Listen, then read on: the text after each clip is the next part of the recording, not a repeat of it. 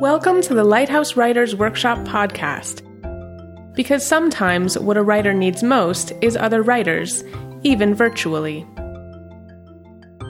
On today's podcast, we will hear from Lighthouse faculty reading from their own work during our annual LitFest faculty reading series.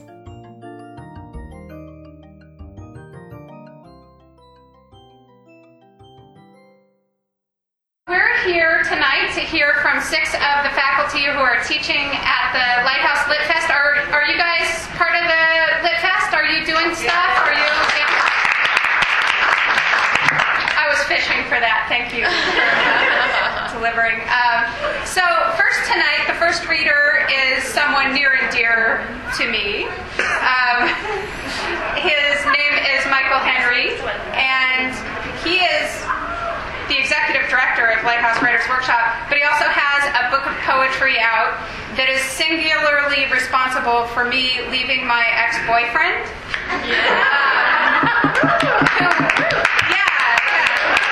Thank you. It just happened a week ago. It's great. But, when I left, I was living in the Bay Area, and when I left to go to grad school in Boston, he said, just don't fall for some, poet or something. I would. And I did. So, maybe is that a good introduction? Sure. So, let's hear it from Michael Henry.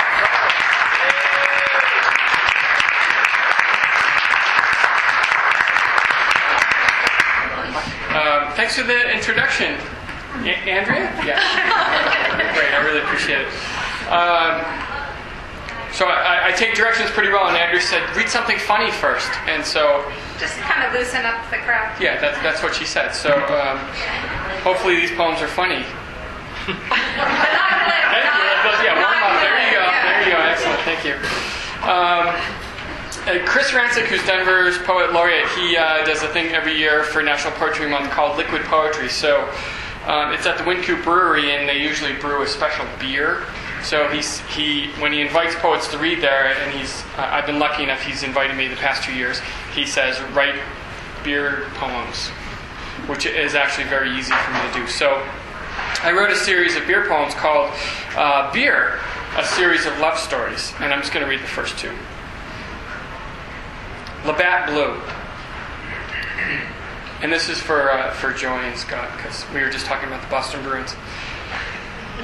The Buffalo Sabres are kicking the ass of the Boston Bruins, and things are getting ugly.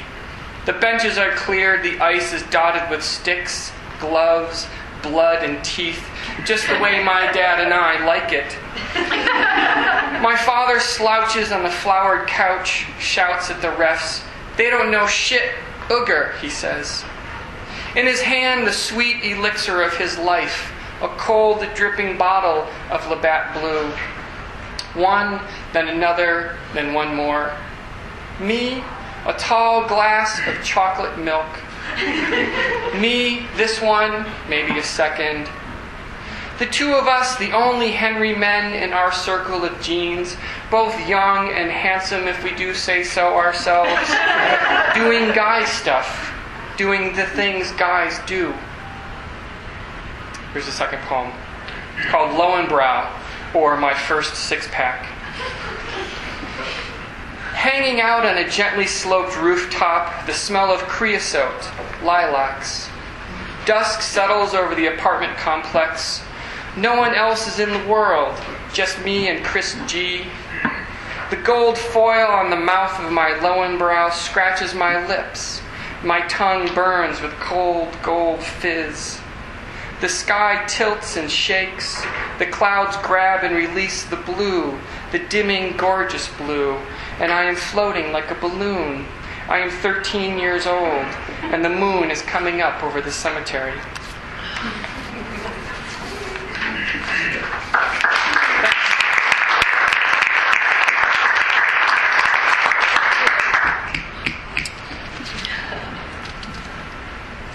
I'm just going to read one more. This is a new one. I'm working on a series of poems. And it's top secret, so I can't tell you what it's about. That doesn't make any sense anyway. It's called Blood Story. I remember pursuing you on my bike in vain. The streets shimmered gray and were empty runways.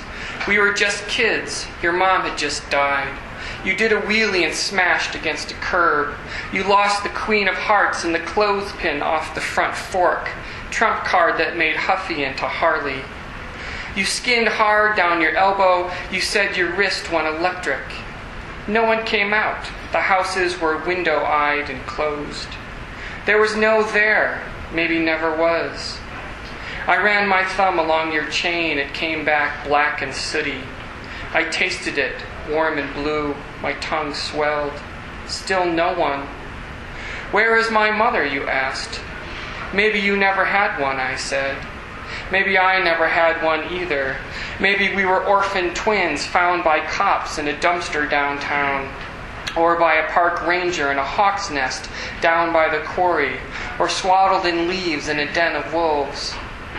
But as we lay on your front yard, grease on my shirt, I swear I looked over and saw her, saw your mother, watching through the gauzy curtain, but then she sparkles and fades. Thanks.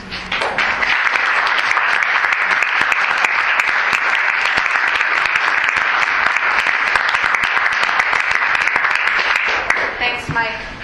Would you guys tell me if I look silly in a hat? You look sincere. Earnest. You look very earnest. Very earnest. Okay, because I feel it. So sometimes at Lighthouse, we started 12 years ago. I have to stop and pinch myself because I can't believe the type of people who, I almost want to say, are willing to teach for us, but that would sound like I have low self-esteem. So I want to say that we're lucky enough to have teaching with us. And Mark Irwin is one of them. I'm a huge fan of his poetry. A few other people are too. He studied at the Iowa Writers Workshop. Maybe you've heard of it. He has 6 collections of poetry, although this might be an old bio. Is it 7 now? Yeah, that's right. 6 is enough. 6 is enough to be impressed by. The new one is Tall If, which I keep thinking is about me if my mother hadn't smoked and taken amphetamines when she was pregnant. And he's won the nation. That was totally sincere, you guys. He's won the Nation Discovery Award. He's won a Pushcart Prize, NEA grant, Fulbright. He's now a professor at USC. He might be our furthest flung instructor for Lit Fest. And he recently won the Mellon Teaching Award for his work with the grad students there. So I'm very happy and pleased that Mark Irwin is here.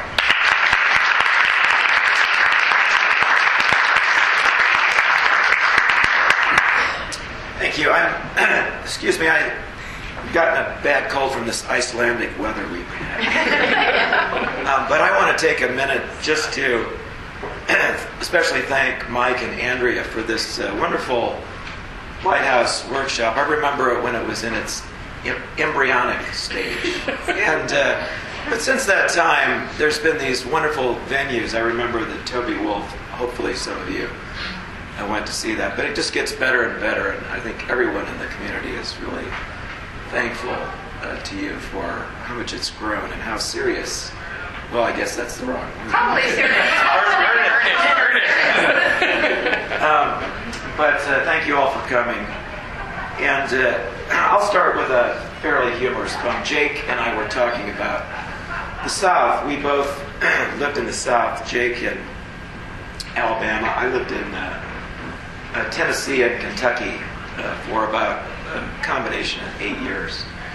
But when I was 9 years old, my father worked for, actually owned part of a small newspaper called the Kingsport Times News.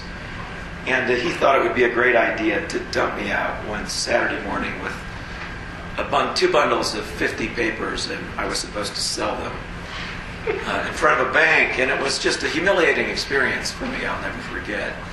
And this is the way I dealt with it. The poem is called Lucky Boy. I am 9 years old.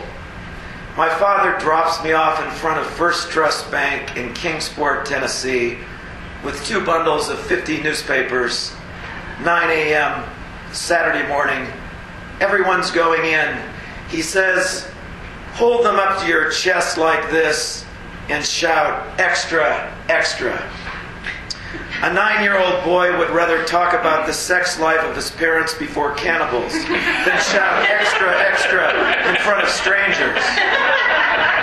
There are extras, all right.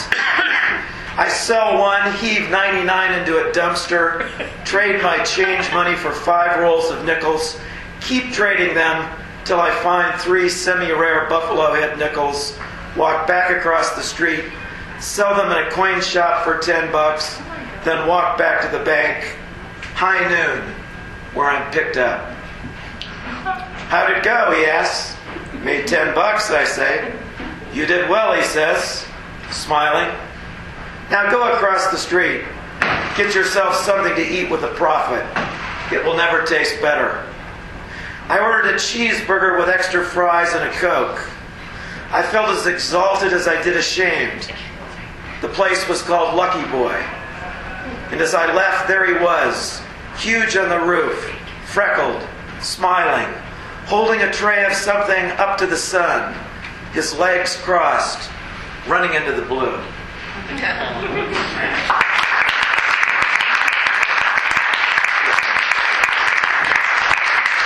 A true Southern poem. Manners Big Boy actually started in the South. That's what the reference was. I'm actually going to read some new poems. I have a new book, which I'm just starting to send out, and it's called Church Engine. And the first poem I'm going to read is a very serious poem. It's called Rider, R-I-D-E-R. It's a sonnet. As I carried my mother from the hospital bed across the room toward the chair by the window, she played with my gold watch as if it were a toy, flipping the strap up and down, then singing, "Giddy up, giddy up."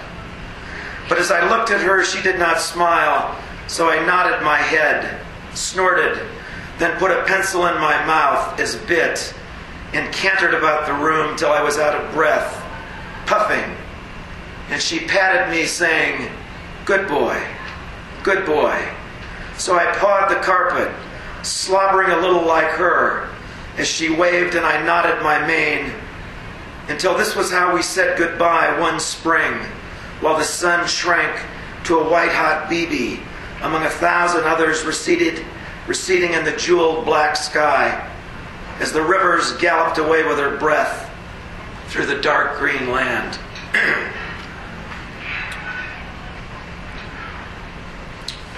On Sunday, sometimes is the title of this poem. Another sonnet.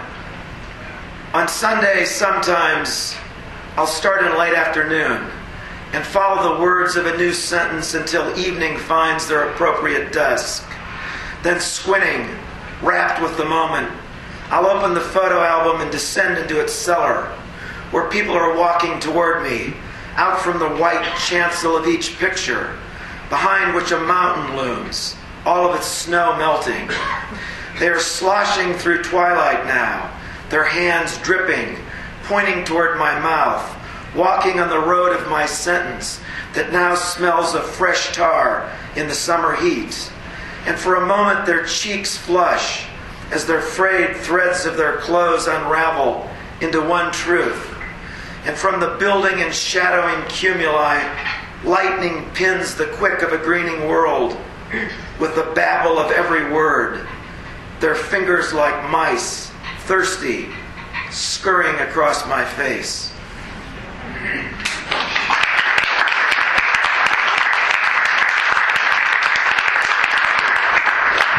And I'll read one last poem here. And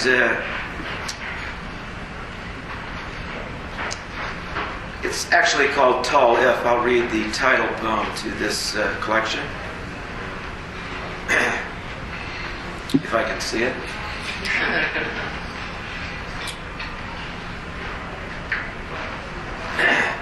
tall F.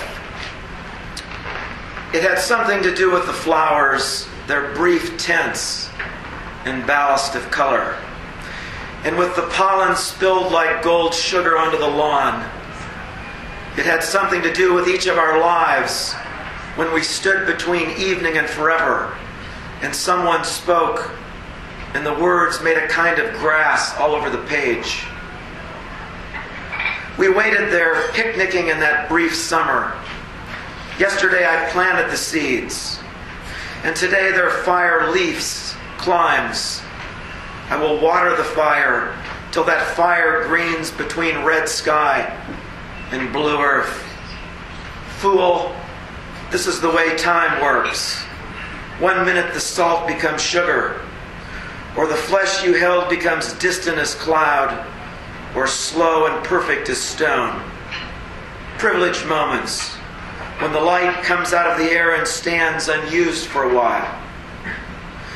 And so we walked out of our minds into the sky, ignorant of each gesture calling us back, the glittering armor on the ground.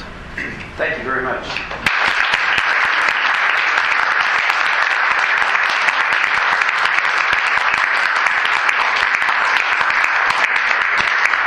Thank you, Mark.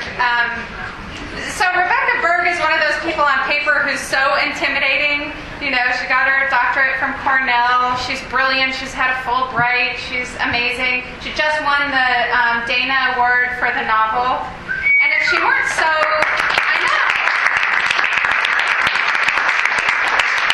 If she weren't so darn nice and humble, I would be terrified of her. She's also a classical musician, which I have a personal, fear of classical musicians because they're so amazing. And she is one. She plays the cello. And she's going to be reading tonight from Julio's Ghost, right? Which recently won the award. So have I killed enough time that you've prepared mentally? She's ready. She's ready. So she's going to come up and share some of that novel with us.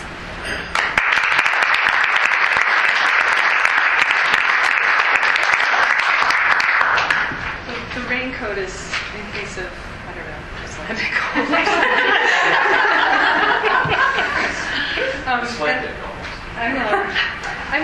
I have this thing about stories within stories, and I get myself in trouble with this. Okay, Doesn't let's work. try it. Well, we can try it. I'll just try to. We'll see. Maybe it'll work now. Maybe it fixed itself. It's the Does it work now? green light's on. Don't breathe. Green light's off. No, green light's on. Does this work? This doesn't. There you go. It works. Okay. Oh, it's just going to do that, which would be so annoying. It's going to go in and out. Yeah, probably. Well, maybe. Try it. Testing. A little closer. So this is a story within a story. It's a story one character, Julio's Ghost, kills another character. And I don't think, I guess I should tell you since the story sort of pointing you in the middle of my novel, is that it's set during the Great Depression, and the protagonist is a Cuban-American woman who goes to Cuba to work as a governess there. And when she gets there, people are acting kind of strange around her, and after a while, her boss tells her the following story. The short version, Cousteau told Jane, is that I asked your mother to marry me. Twice, in fact. The first time she said no. I asked her again after the war, and she said yes, but a week later she changed her mind. To understand what happened, you should know that this country was different before the Americans won our War of Independence. It's not just that the Spanish were in charge. It was the way the land was divided. My father, for instance, was the largest planter in the area and owned 200 caballerias. And quite a few smallholders were managing to survive, more or less survive. I'm not saying the Spanish were any better masters. Mostly they wrung what they could from this island. By the time I was a young man, there was an urgent feeling in the air. We had to get rid of them. We couldn't begin living until we'd shaken them off. Except that my father, with his 200 caballerias, there the feeling was complicated. He hated the Spanish, yes, but he loathed the insurgents. Their way of bringing down the Spanish was to bankrupt people like him, the big taxpayers, the big planters. Before I was born, they used to burn slaveholding properties from one end to the other. Mostly they didn't make it this far west. But my father had a rebellion that flared in the barracks here. He put that down with, I'm sure, a fair amount of brutality. All my life, he was reliving that war. and the rest of us lived it with him, my mother, my sisters, and I. For me, it meant learning to shoot before I learned to read, and this was one of the things I hated about the sugar business. From the age of 15, having to patrol the edges of the property or sit baking for hours guarding the cane cutters. Most of my father's employees were former slaves, and I didn't like that either. Supposedly slavery was being phased out, but nothing seemed to change.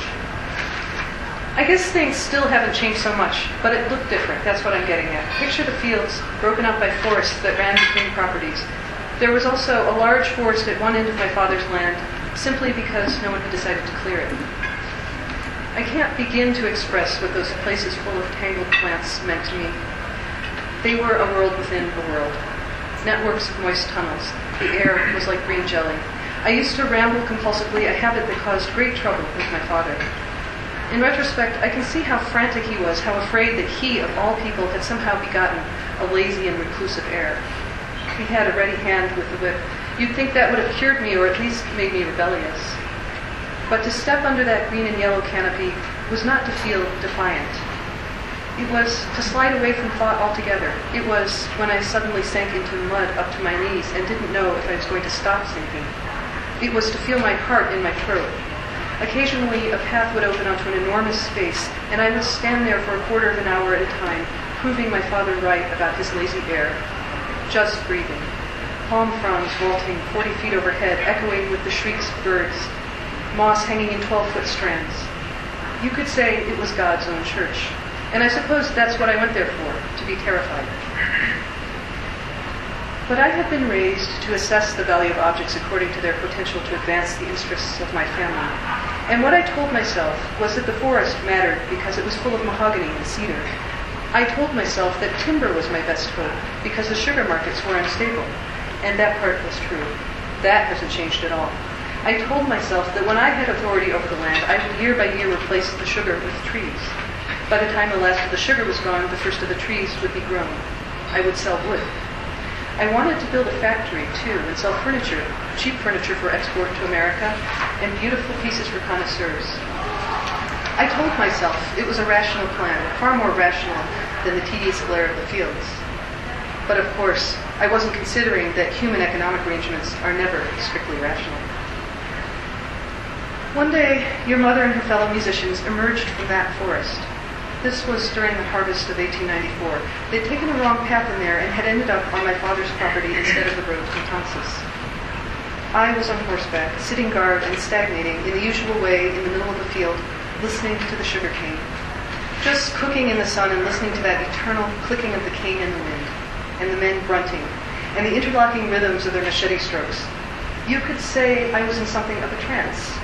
I almost wasn't surprised to look up and see a disheveled knot of hair rise over the cane. Then came an announcement. I still can't see. Oh, that voice, like chimes. Rosanna was standing on the back of a mule, you understand. Even so, she wasn't tall enough. I heard her threaten to climb onto her father's shoulders, and from the way he begged her not to, I sensed she was capable of trying it. They were 6 men, 6 mules, and 1 young woman riding behind her father. When I rounded the corner to meet them, she dropped into her seat. All I could see was a pair of men's shoes sticking out of bunchy skirts and her hands on his shoulders. 2 of the men were walking beside their mules, which were loaded with blankets and bags. Riding in the rear was a dark, wrinkled little man who hid one hand behind his back as soon as he saw me and slipped something into a side sack. That was Julio Mayo. Even then, he was a very old man. They were dismayed to learn how far they were from Matanzas. By the time they arrived, it would be too late to organize a show. That meant no supper and no breakfast, and a good likelihood they would sleep under the stars. I was impressed. It seemed magical, the notion that a group of people would sally forth each day with no idea where dinner would come from, only the certainty that they would have to charm it out of people with their music. They had already begun to charm me, you see. Still, I think they were surprised when I mentioned some empty barracks on the property, and terribly grateful when I invited them to give a concert. Your mother's father, your grandfather, was almost tragic in his effusions. He crossed his hands on his collarbone and called me a beautiful soul, a prince, his savior. This was, to be addressed this way by an older man, it was embarrassing, but heady, especially because I knew your mother was behind him watching me. He introduced the members of the group, and when he got to her, I said something, I don't know, something about beauty serving music. She gave me just a quick smile back. So I knew, because she was so different from the bright-voiced girl who'd been teasing her father a moment before, I knew that I made her nervous. The charge between us was tangible enough to give her father a start. He still thought of her as a child, I guess. I won't presume to say it was love. On my side, it wasn't even physical desire. That came later. The only thing I can compare it to was the sensation I sometimes got of being drilled through the middle when I turned over a log in the forest and something alien scurried out. The hairier the spider, the more violently colored the lizard, the more certain I felt of being alive. I'm afraid that has an unchivalrous ring. You understand, I'm not saying your mother was any way like a spider or a lizard. Just that she was the first human being to give me that kind of a jolt. They called themselves the Enchanted Orchestra, and they stayed in our barracks for several weeks. Word spread for miles, and in the end, they didn't go to Matanzas. The city came to them, came above all to hear the conversation between your mother's voice and Julio's flute. Every night they performed somewhere in the area. The topic was always love. I guess Rosanna was 16 or so, but she had a presence beyond her years, sometimes dry and arched, sometimes aching with regret, the kind of regret that should have been outside her experience. The flute was insistent, pleading, heartbroken, mischievous, triumphant, and underneath ran currents of rhythm from the guitars and maracas. Everyone who was alive then remembers those performances. Some big names in today's music were children in that audience. I don't believe Rosanna understood how much she was at the center of this ferment. For most of her life, she had been an only child among adults, an apprentice, and she was still very young. There was a certain knowingness. After all, she had lived on the road, but it was as if she didn't know what she knew, in every sense of that phrase, which was fine with me. Her not knowing, especially not knowing the extent of her own charisma, seemed like my best chance. I had a hunch I was the first man to pay serious attention to her, and that I would be far from the last when they moved on. And so it became my fixed intention to prevent them from leaving, or at least to keep her from going with the others. Certain things made me hope. That she never looked me in the eye, that when I dropped by the barracks for a visit, she talked energetically to anyone but me. I was young myself, barely 20, but old enough to be emboldened by this rather than offended. So I began to show up while they were rehearsing, putting myself in her line of vision. I'm afraid I was pleased with myself when I saw her lose her concentration once so badly that Julio snapped at her. I suppose I did feel some twinges, especially about severing her from the other musicians. What would that do to her? I wasn't sure. But I told myself that it would be better for her to have regular meals and a stable home, as if anyone in Cuba could guarantee stability just then. I told myself that if I didn't do it, someone else would. I egged myself on, as uncertain men do, by telling myself that other men would never be so uncertain. And after all, maybe she read my thoughts, because when I asked her father for permission to marry her, he said yes, after bursting into tears. But she said no. Then Julio walked in and said that if she wasn't going to marry me, it was time for them to pack their mules and go, because he was tired of trying to work with her when she was in this state. I said, to my eternal shame, if you go, you'll have to leave behind that piece of wood you've been carving, because it's stolen wood. He pulled it from under a blanket. Actually, he pulled it out in 3 pieces, because he'd already cut it into the sections of the flute. He stood before me and fit them together. They slid into place, just melted together and fused back into one. But with the love with which he must have worked his carving knife, it made me feel very shabby.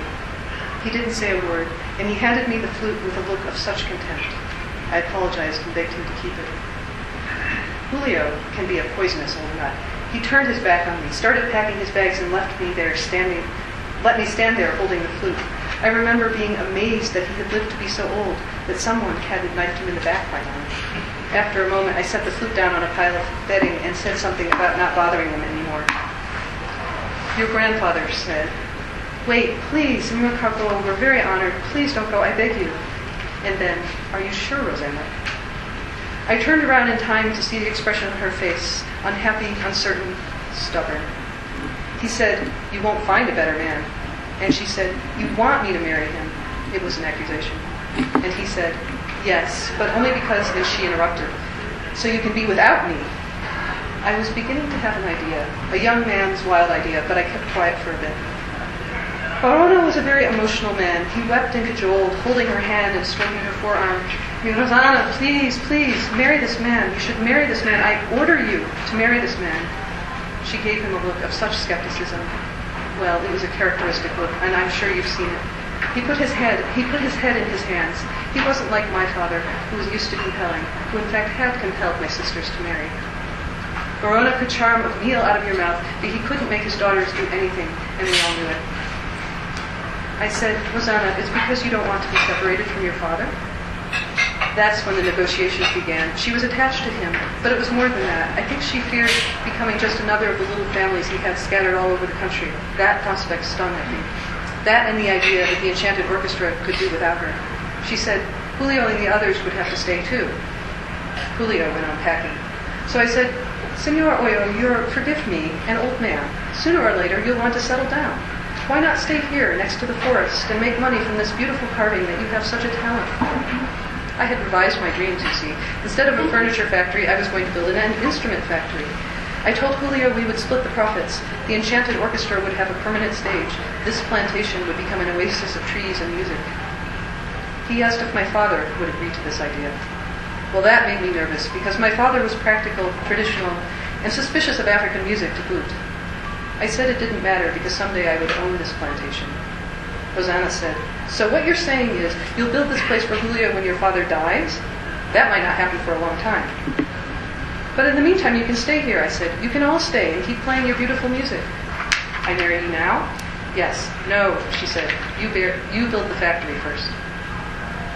It was as if she told me to go out and slay a dragon first. In fact, they were all skeptical of my promises, even Barona, and they were right to be.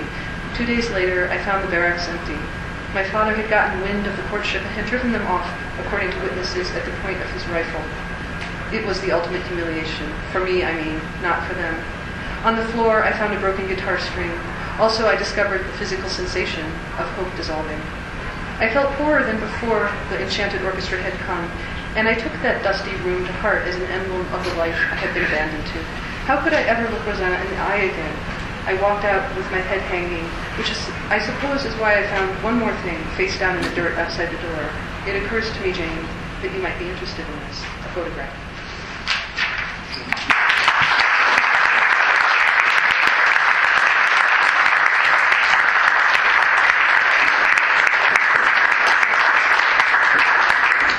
Last time we tried. We can't quit this thing. We're going to try one more time. Can you hear us now? Yeah. Thank you, Rebecca. I want to know what that last little teaser is. So I have to buy the book. I guess so. Yeah. Again, Rebecca, one of our stalwart instructors who is sold out, so you can't work with her. But in the fall, she teaches the art of narrative, which is a wonderful class for anybody who likes telling stories or wishes that they could and wants to get rejuvenated. So thank you for that. That was awesome. The next person, I have this sense, I don't know this for a fact, that he could take any topic and make it completely unrecognizable, provocative, and interesting, and original. Jake Adam York is the director of the writing program at UC Denver. And again, somebody who you would see on paper and say, that guy wouldn't come here, but he does every summer. I just don't tell him. Give up, that's it. Okay, we give up. We quit. We totally hornswoggled him into coming every summer. Did you guys think I would ever get hornswoggled into a sentence in a very sincere and... Could you tweak that? How do you spell it? H-O-R. Anyway, so he has several wonderful books of poetry out. One is Murder Ballads, which I've read several times. It's amazing. It will change your life. And Murmuration of Starlings, which, what a cool title and what a cool thing, what a cool grouping of animals. And it's up for the Colorado Book Award this year in poetry, which I think is a wonderful thing. So let's give it up for Jake Adam York.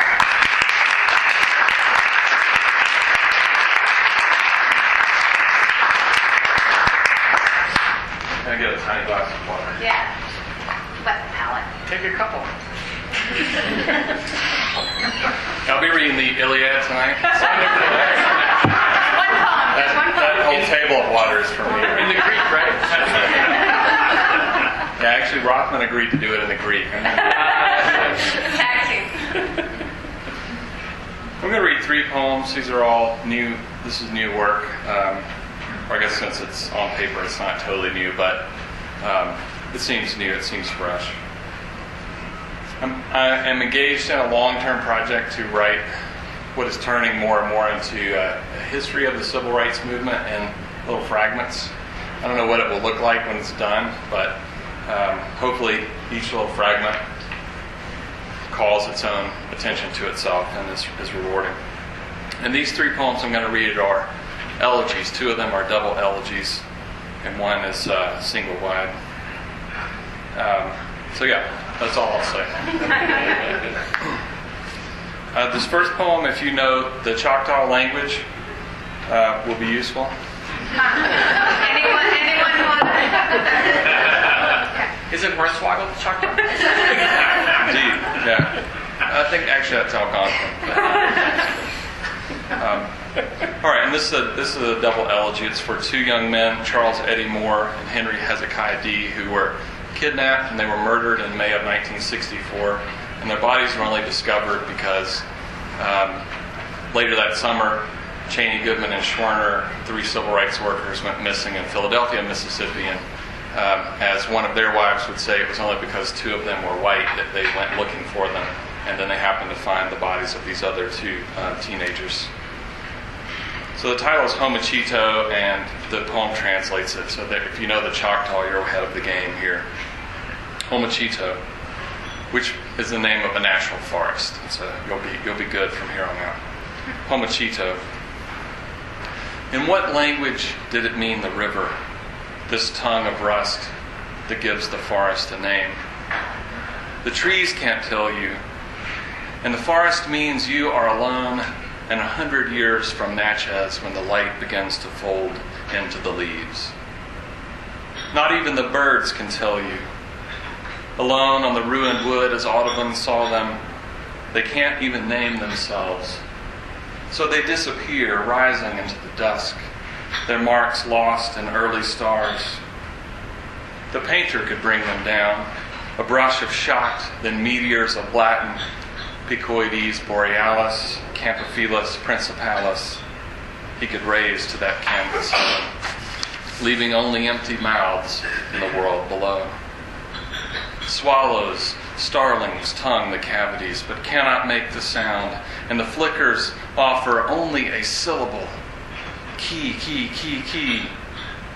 Invisible as the bird everyone is looking for. Ivory bill, lightning jag, as if that call might end some other way. As if, in one of a billion trees, those wings might cough from scarred wood and write themselves back into history.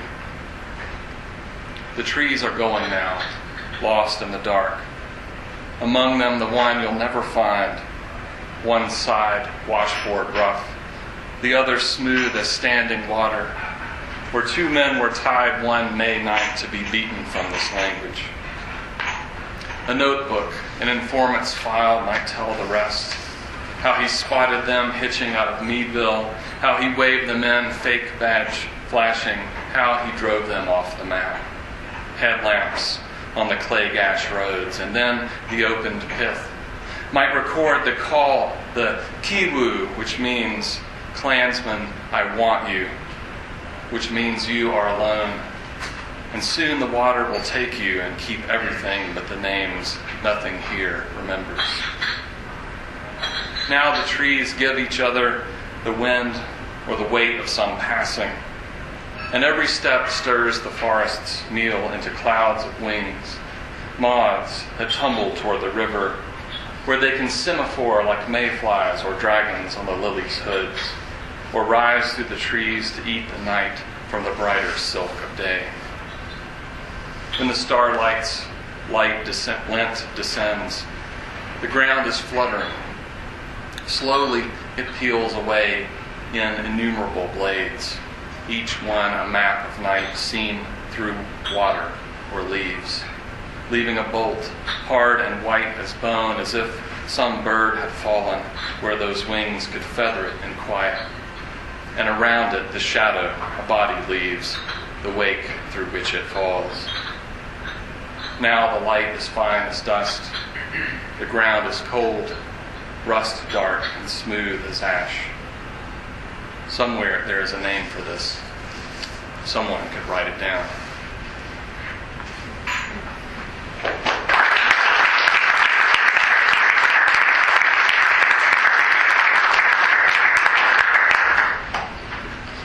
Part of this project involves going back to these places and seeing what can be seen, and often there's nothing to be seen. And sometimes that's the story, that there's nothing to be seen.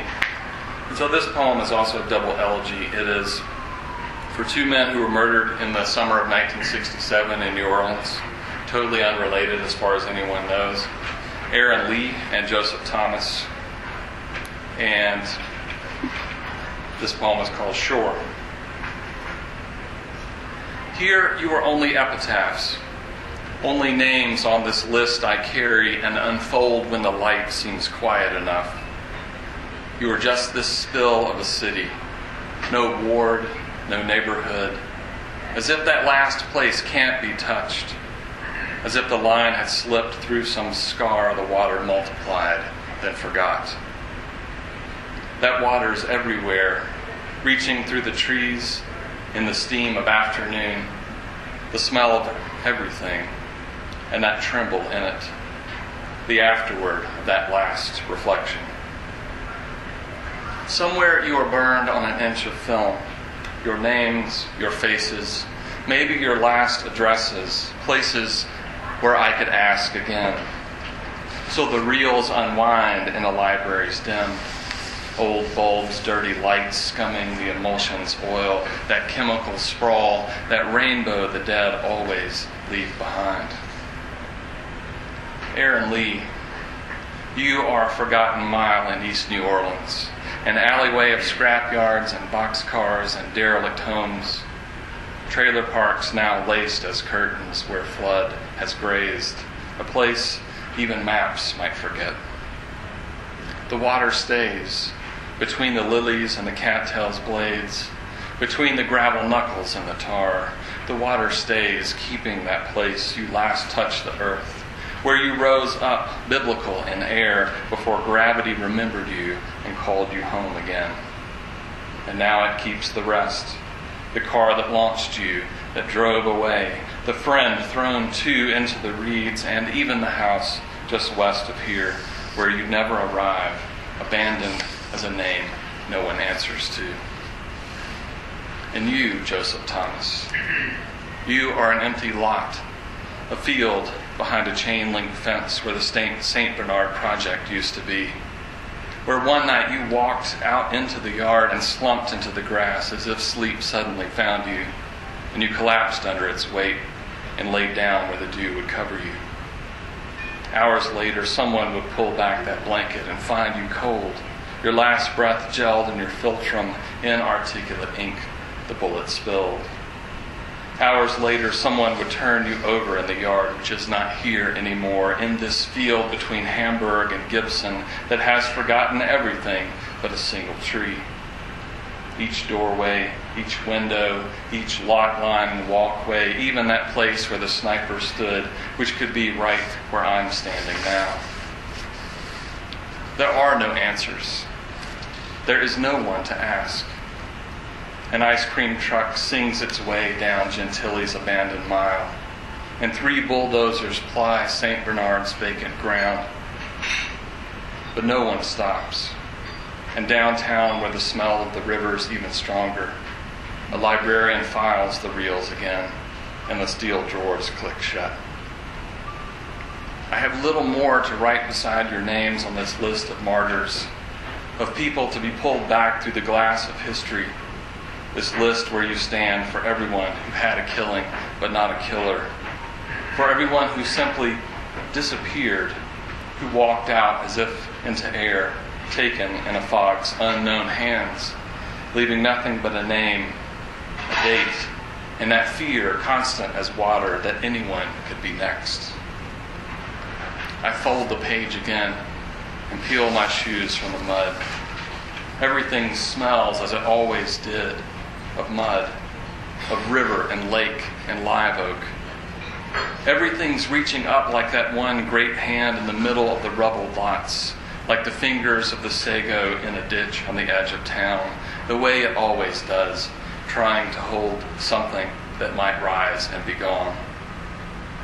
Wherever you touch the earth, it can grab at your heels, and you can look back at the wells your walking's made and watch as the water touches, then fills them in.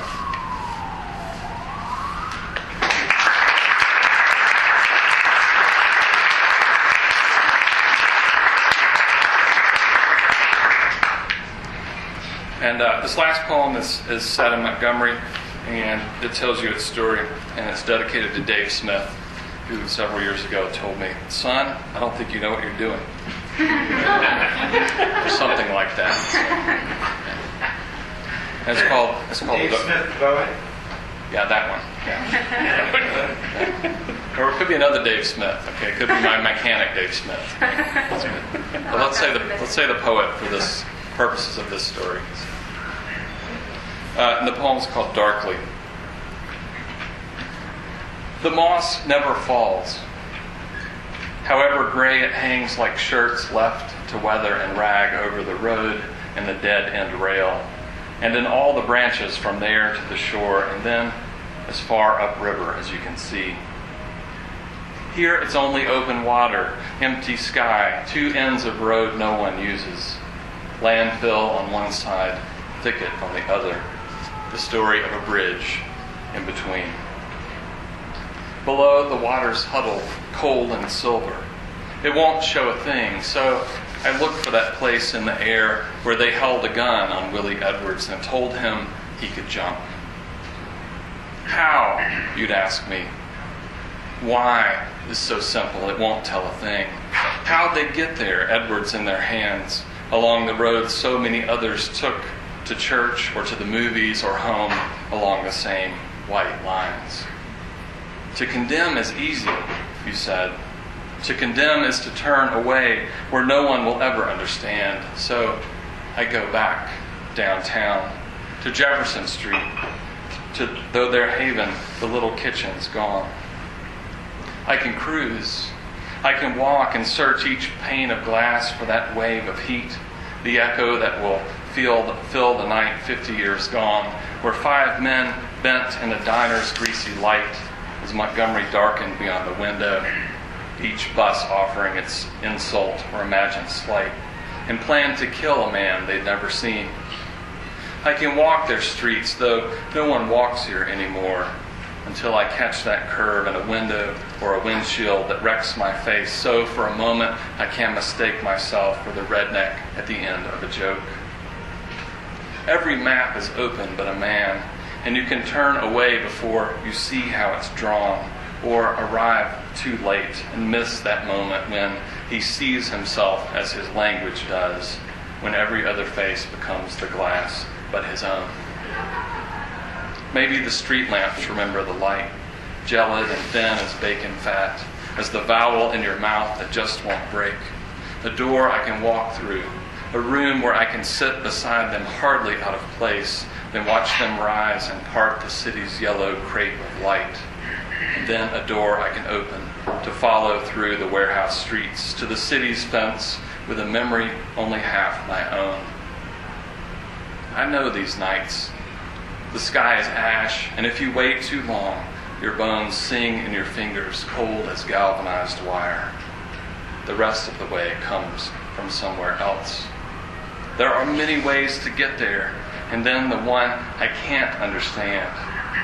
Already, maybe always being there. Maybe they were born into that sky, and they were always there, ready to force a choice so they wouldn't have to make one, waiting for someone else to write their names in air or water. They never arrived, so it didn't matter they grabbed the wrong man. Wouldn't have mattered if they'd found the one they were looking for. They'd still disappear like the bridge, and be forgotten by the water. They'd still come, each one, to that morning at the end of everything when they'd look back on the healing water and say, my life hasn't meant a thing. Some things are beyond us. The moss never falls. The river won't say a thing. I lean, clouding its reflected night. And now I can't tell you how I got here or what I'd hoped to see. What face would rise if light swept from the channel or the opposite shore. The sky is empty and the river's bent like a question, too close or too far away to read. Thank you.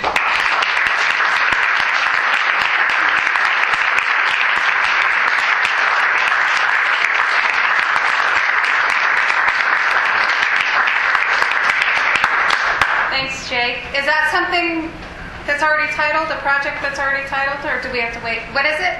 You have to wait. We have to wait. We have to wait. Follow our Twitter page, because it will be released via tweet as soon as we figure out how to tweet, or somebody does. Well, that was amazing. Thank you for that. And do you guys feel like do you need to stretch, or do you need a break? We have 2 more. Okay. I love a decisive no. Okay. Well, the next person up has done a lot for friendship. We begged her when we first started Lighthouse Writers Workshop 12 years ago, and we started needing more than just Mike and I to teach the workshops. We begged this person to move out here from, I think it was San Francisco. Was it San Francisco? Vermont. Now the surprise is up. The gig Via San Francisco.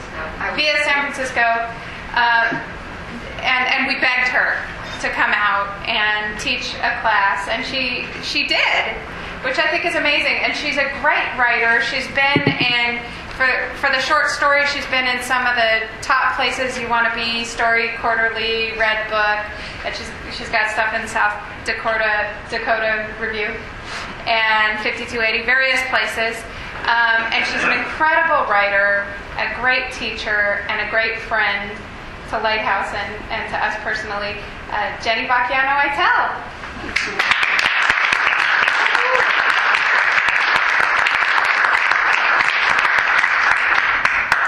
So I just have to say something about Andrea after all that, which is that she put such a wonderful spin on everything. They did invite me out here 12 years ago, but I needed a place to go. And the way that Andrea, she just makes you feel so wonderful. If you ever need an introduction, I mean, ask her. So, she made me feel like, oh, you should come here and teach. That. I later learned she just welcomes anyone, and Lighthouse welcomes everyone. I'm discriminating! They were starting Lighthouse, this amazing sort of writerly family, and I took her up on it, and I feel like I just sort of found my writing group and writing family that I've been in for 12 years, so that's sort of the other spin of that story. I'm going to read a few pages from a story in progress, and since some people here know me, I feel like I should say it's fiction, and you'll see that, but there's some elements that I'm stealing from life. One is that my narrator is kind of a flustered new mom of an infant that just refuses to nap, and she's trying to write. And that's what I have a 1-year-old, and he's just the worst napper in the world. And like hours before coming here tonight, I thought, I cannot read this. I have to redo it. I had to redo all these things in it, and but he wouldn't nap.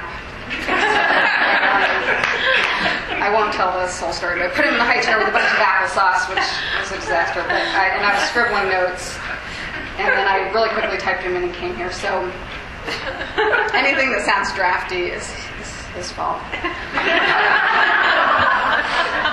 And it's the first couple scenes of Story in Progress. It's either going to be called The Secret Ingredient or The Wish or Inevitable. The old woman followed them home from the grocery store. Gwen felt a slight thrill at realizing she was being pursued. She was headed home to an afternoon of hobbling on her knees after the baby, who wanted to walk all the time now but needed assistance. And here was something different. A stalker?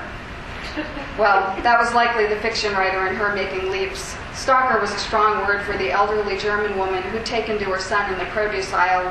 "Oh, look at that, he has an avocado," she chirped in a pleasing accent, and Gwen had turned to see that Max had stretched from the grocery cart, lifted an avocado, and bitten right through the skin with his 2 teeth. Alex did that. He wouldn't relinquish it, so Gwen had let him gnaw on the $2 piece of fruit while she chatted with the woman about babies and miracle spot removers and such.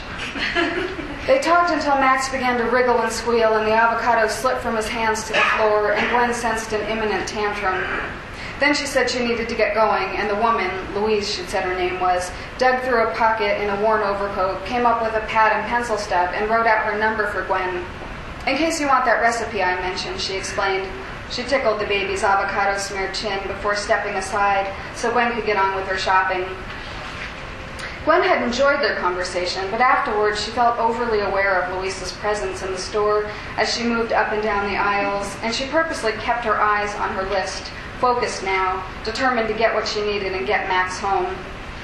While at the checkout counter, Gwen saw Louise near the door, rearranging some of the items in her bags, and she got the sense that the old woman was lingering.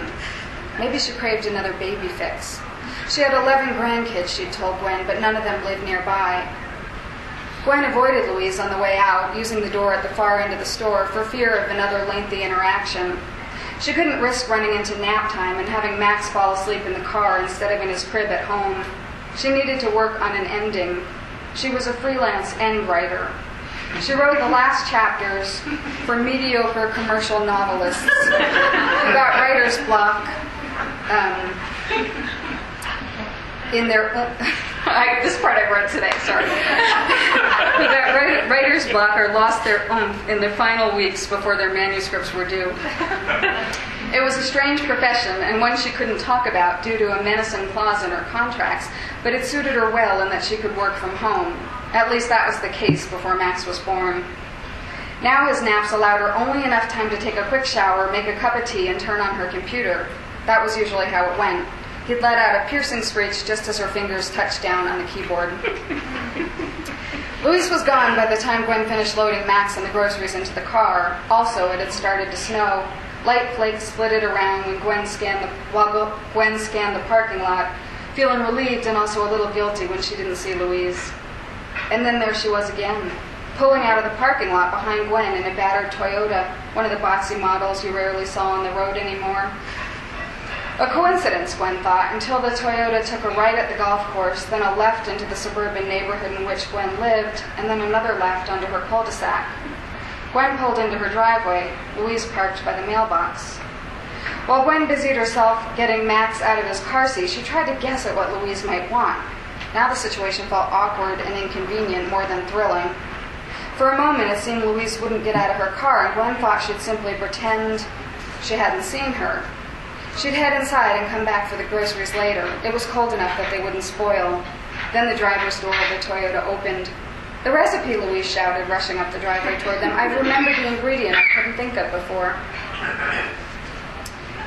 Gwen and Max circled the kitchen island, round and round. Gwen had on her husband's old knee pads, which she found in the garage not long after Max took to his feet, and so she thumped on the hardwood as she went. Max held tight to her index fingers and now and then paused in his bow-legged swagger to point and say "dat, dat, dat" at Louise, who sat at the table sipping the tea Gwen had fixed over an hour ago. In the grocery store, Louise had done most of the talking, a lonely old grandmother needing an ear. But now the roles had somehow reversed, and Gwen, who didn't usually open up to strangers, found herself going on and on about how hard it was to keep up with her job, copy editor, she told Louise, and look after the baby, especially since Max was such a horrible napper.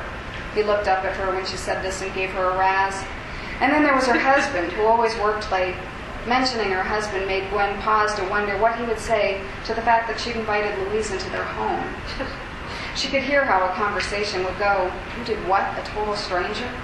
"Not a total stranger. We talked in the produce aisle for like 20 minutes. She's perfectly harmless. She's 70-something years old. She has 11 grandkids.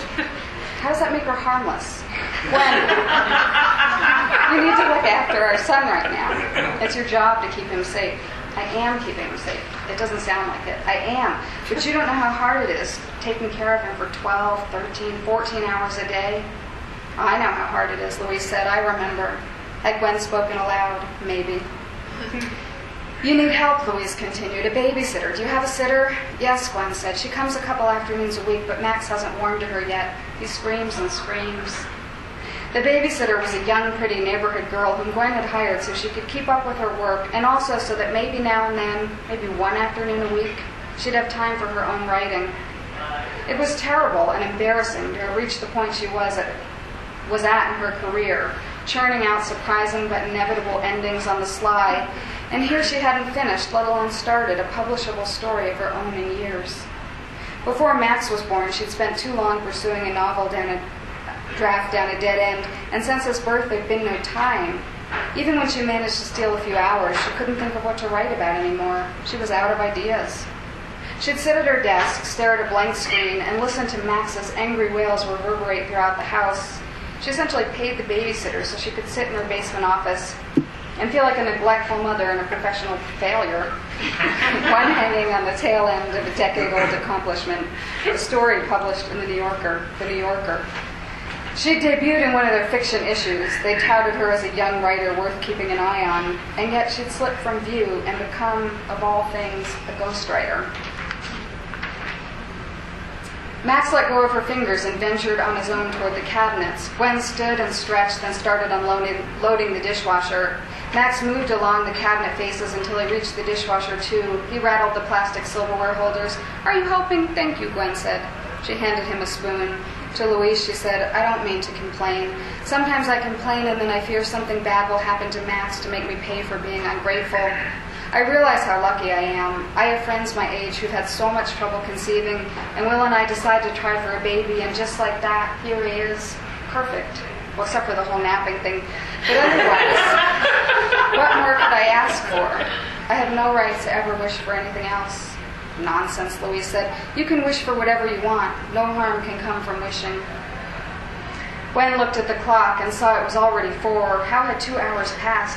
And then she looked out the window above the sink at the snow, which was coming down at an angle now in sleety flakes. The morning's weather hadn't predicted this. Possible afternoon showers, the weatherman had said, but here was an ice storm with no sign of stopping.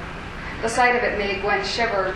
She looked back at Louise, who seemed perfectly at ease at the kitchen table and in her own age-spotted skin. Her long gray hair was gathered loosely at her neck in a faux tortoiseshell barrette. She wore an oversized shaggy brown sweater that engulfed her solid frame and looked like something that one might wrap up in to go to sleep.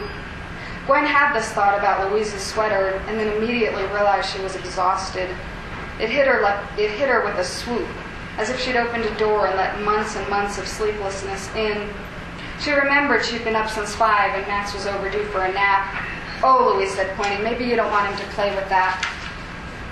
Gwen looked down to see that Max had traded his spoon for a knife and was about to put the pointy end in his mouth. "Oh, shit," Gwen said, grabbing the knife away and causing Max to cry. "What's wrong with me?" Then she, too, erupted in tears. She picked Max up, and he looked at her wet face, startled. He stopped his own crying and furrowed his little baby brow. "Silly Mommy," Gwen said, wiping her face. "Silly, sleepy me." Louise appeared at their side. She shut the dishwasher, and then she reached for Max, who had reached out his arms to her. Gwen had never seen him do this with anyone who wasn't family. It was his level of comfort with Louise, first in the grocery store and again when she'd approached them in the driveway, that had caused Gwen to invite the old woman in for tea, despite the voice in her head that knew what her husband would say. Now Max snuggled into Louise's fuzzy sweater, which was exactly what Gwen had felt an urge to do just minutes earlier. "Go nap," Louise said to Gwen. "You need rest." Gwen considered the offer.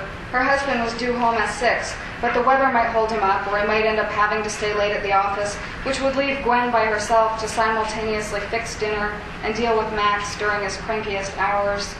Would it be insane to leave Max with Louise while she lay down for just a short nap so she could revive herself? What could happen?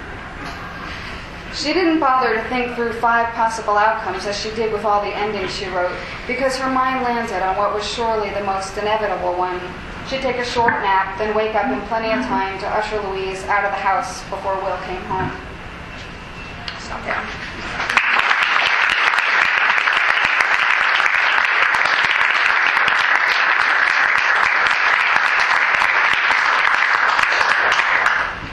awesome.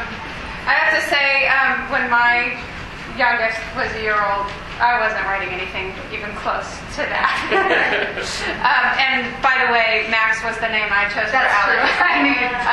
Yeah, for you. So Max was going to be Alex's name, but then when she said it's not going to be Max, I said then it's going to be Alex. Well, I went through a few other guesses, didn't I? But she had already decided. So you named your child? No, she had already decided. I decided on the X at the end. The X is me, right? That's true. And Andrea. So, and your magnum opus is this child who's amazing and brilliant. So thank you for writing while you're doing that. So last but not least, I often think we should play Stump David Rothman because, I mean, he can stand up here and you could probably name a poem and he could recite it as an auctioneer would. As I heard him do with, on first reading Chapman's Homer the other day, a few weeks ago he did that, which is amazing to me. And he's a great poet, a great performer. He also plays piano, improvisational, or just classical and various other kinds of piano. You have a trio, right? Or a quartet? A trio? And he's got this great collection out called the Elephant's Chiropractor, which you brought. You didn't bring. Did you bring another? You didn't bring anything. If you want anything of his, I'm sorry. You're gonna have to get it off of Amazon. But what a great poet and a great person, David Rothman.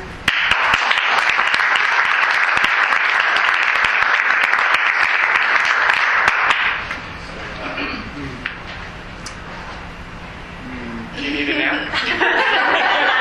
It's great to be here.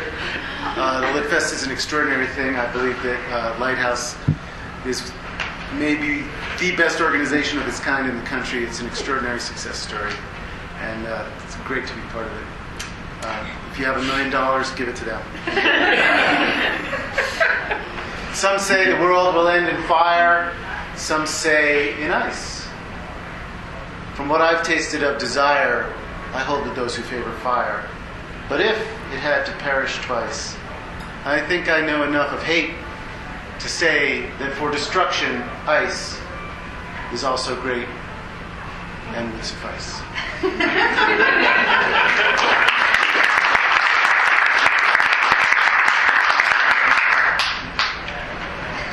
Got to put the gold standard out there.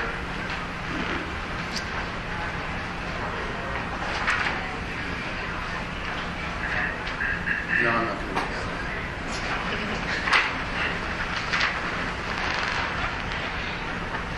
This poem has 17 epigraphs, all from Kierkegaard. You're going to read them in Norwegian.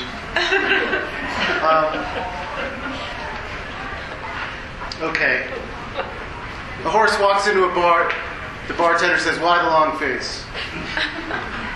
Mushroom goes into a bar, sits down next to a girl. She starts hitting on her. She says, "Stop bugging me." He says, "What's the matter, lady? I'm a fun guy." A guy walks into a bar with a frog on his head. Bartender says to him, "So, when did that happen?" The frog says, "I don't know. 2 days ago it was just a wart on my ass."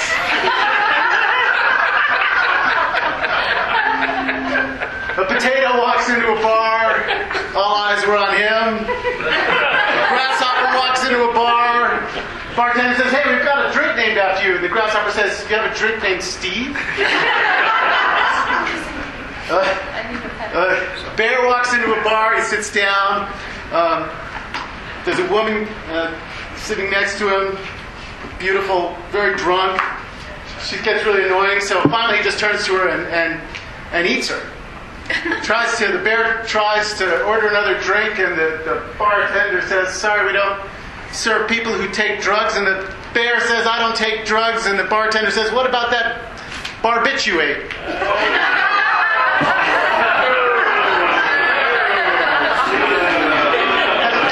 I'll skip a few of the other. I like this one.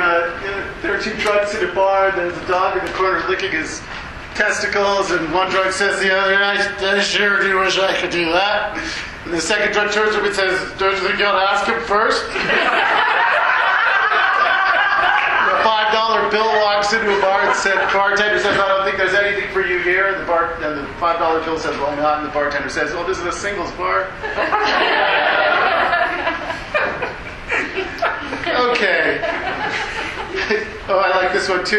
There's two more. The penguin walks into a bar. Bartender says, can I help you? The penguin says, yeah, I'm looking for my father. Have you seen him? And the bartender says, I don't know. What does he look like? And the Amnesiac walks into a bar and says, do I come here often? Okay, you get the idea. Finally, a poet and a drunk and a prostitute walk into a bar, and the bartender says, what is this, some kind of joke? And that's the title of this poem. What is this, some kind of joke? After work, the horse and mushroom went to the oasis. Everyone was there. The frog, who'd grown a man, was getting bent with the potato, grasshopper, and bear who ate the barbitch, while the dancing duck and seal petted the dog who licks his balls eternally. The 5-spot, short on luck, scribbled his number on the restroom walls. What a bunch of clowns.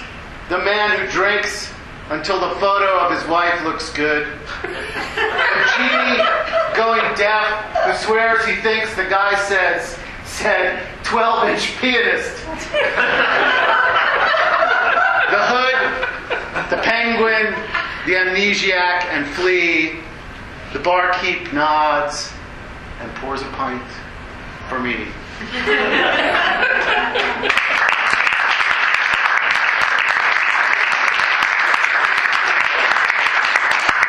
Whoa, where did it go?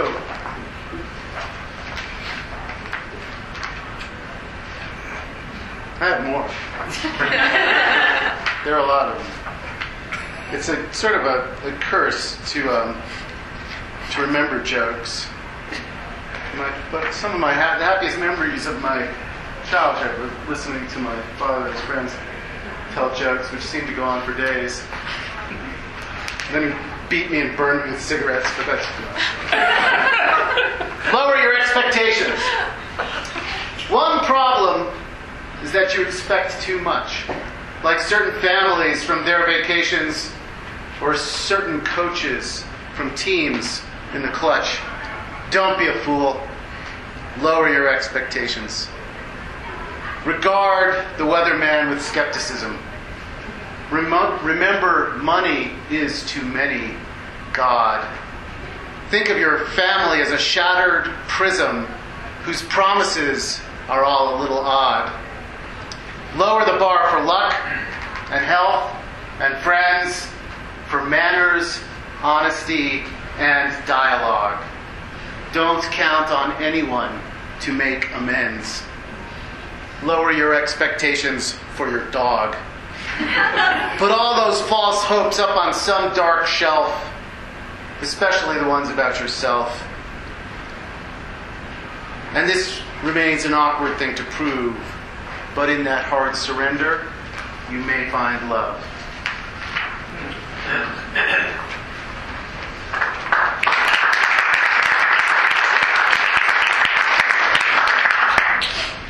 Two more, if I can find them. Oh, they're there. Okay. Elegy for a breast.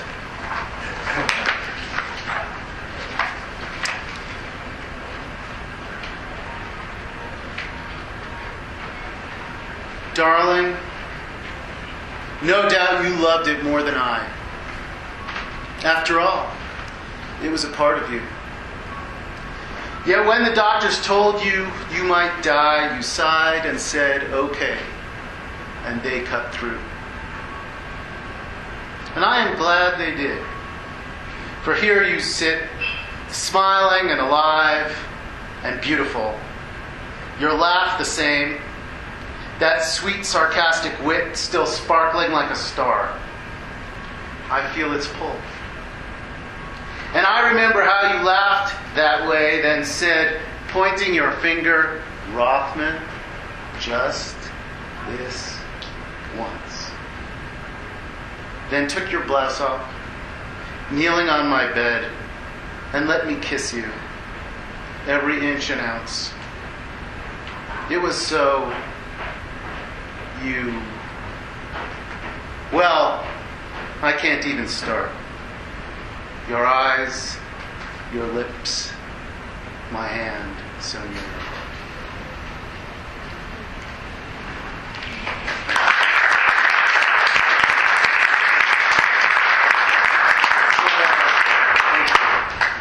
This is, if I can find it, should be right here. There it is. I haven't read this poem in public before. I don't like to explain poems much. I just like to tell jokes before I read them. But this poem is called Joy, and it's about a young man. I'm not going to tell you what the poem's about. I'm just going to tell you a little bit about him. He did exist. He was a student of mine. I used to be the headmaster of a high school, and I both taught and ran this school. It's a little private school up in the mountains.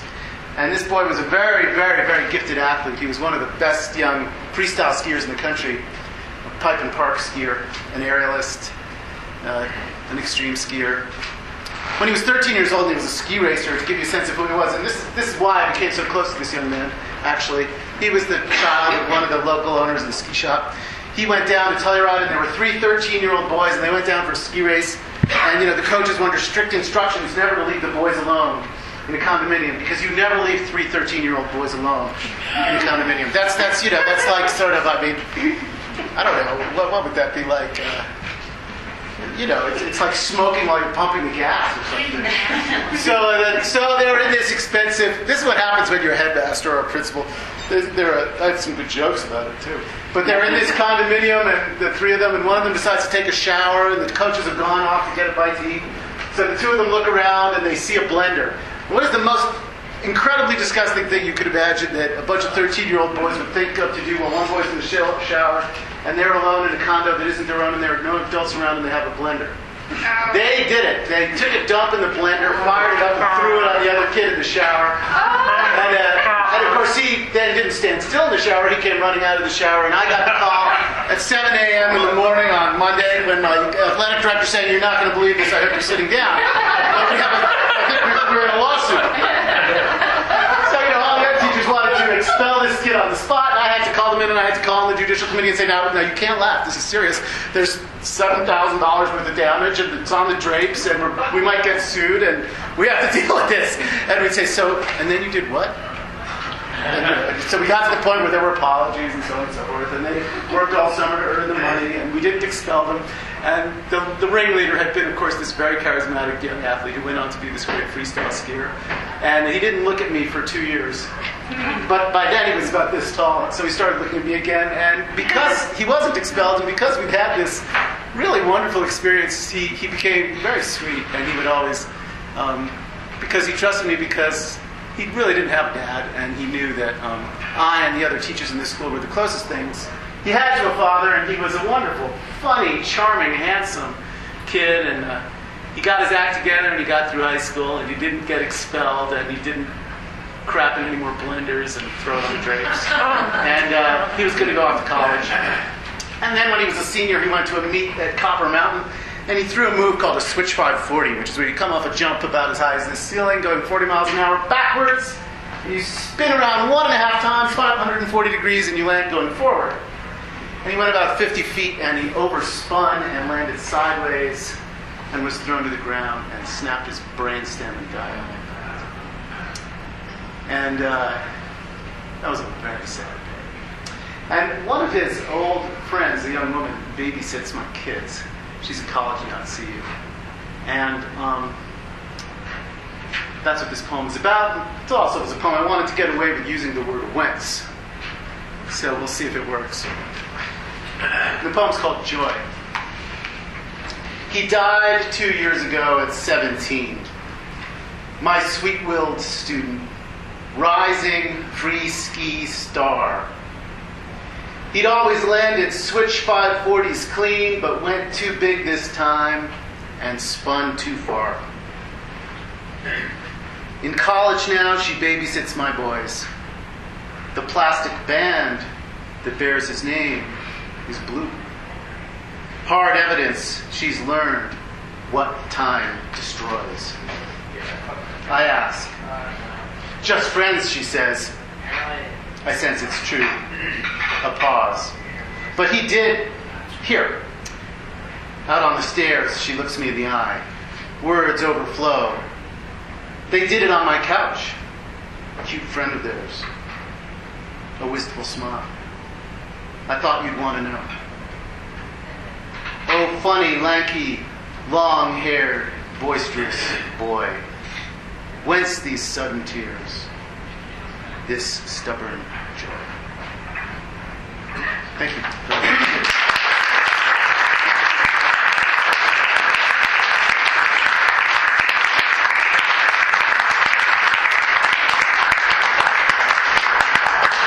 Thanks, David. That's amazing. I don't know if we proved anything tonight, refuting the charge of glibness. But I think we have seen that intensity and depth are compatible with laughter, which I think is a step in the right direction. And I appreciate that all of you came out. I appreciate that you're all part of the Lighthouse community and that you're all interested still in the written word. And I hope that you hang out tonight and meet some other people who are here and that we see a lot more of you. So thank you.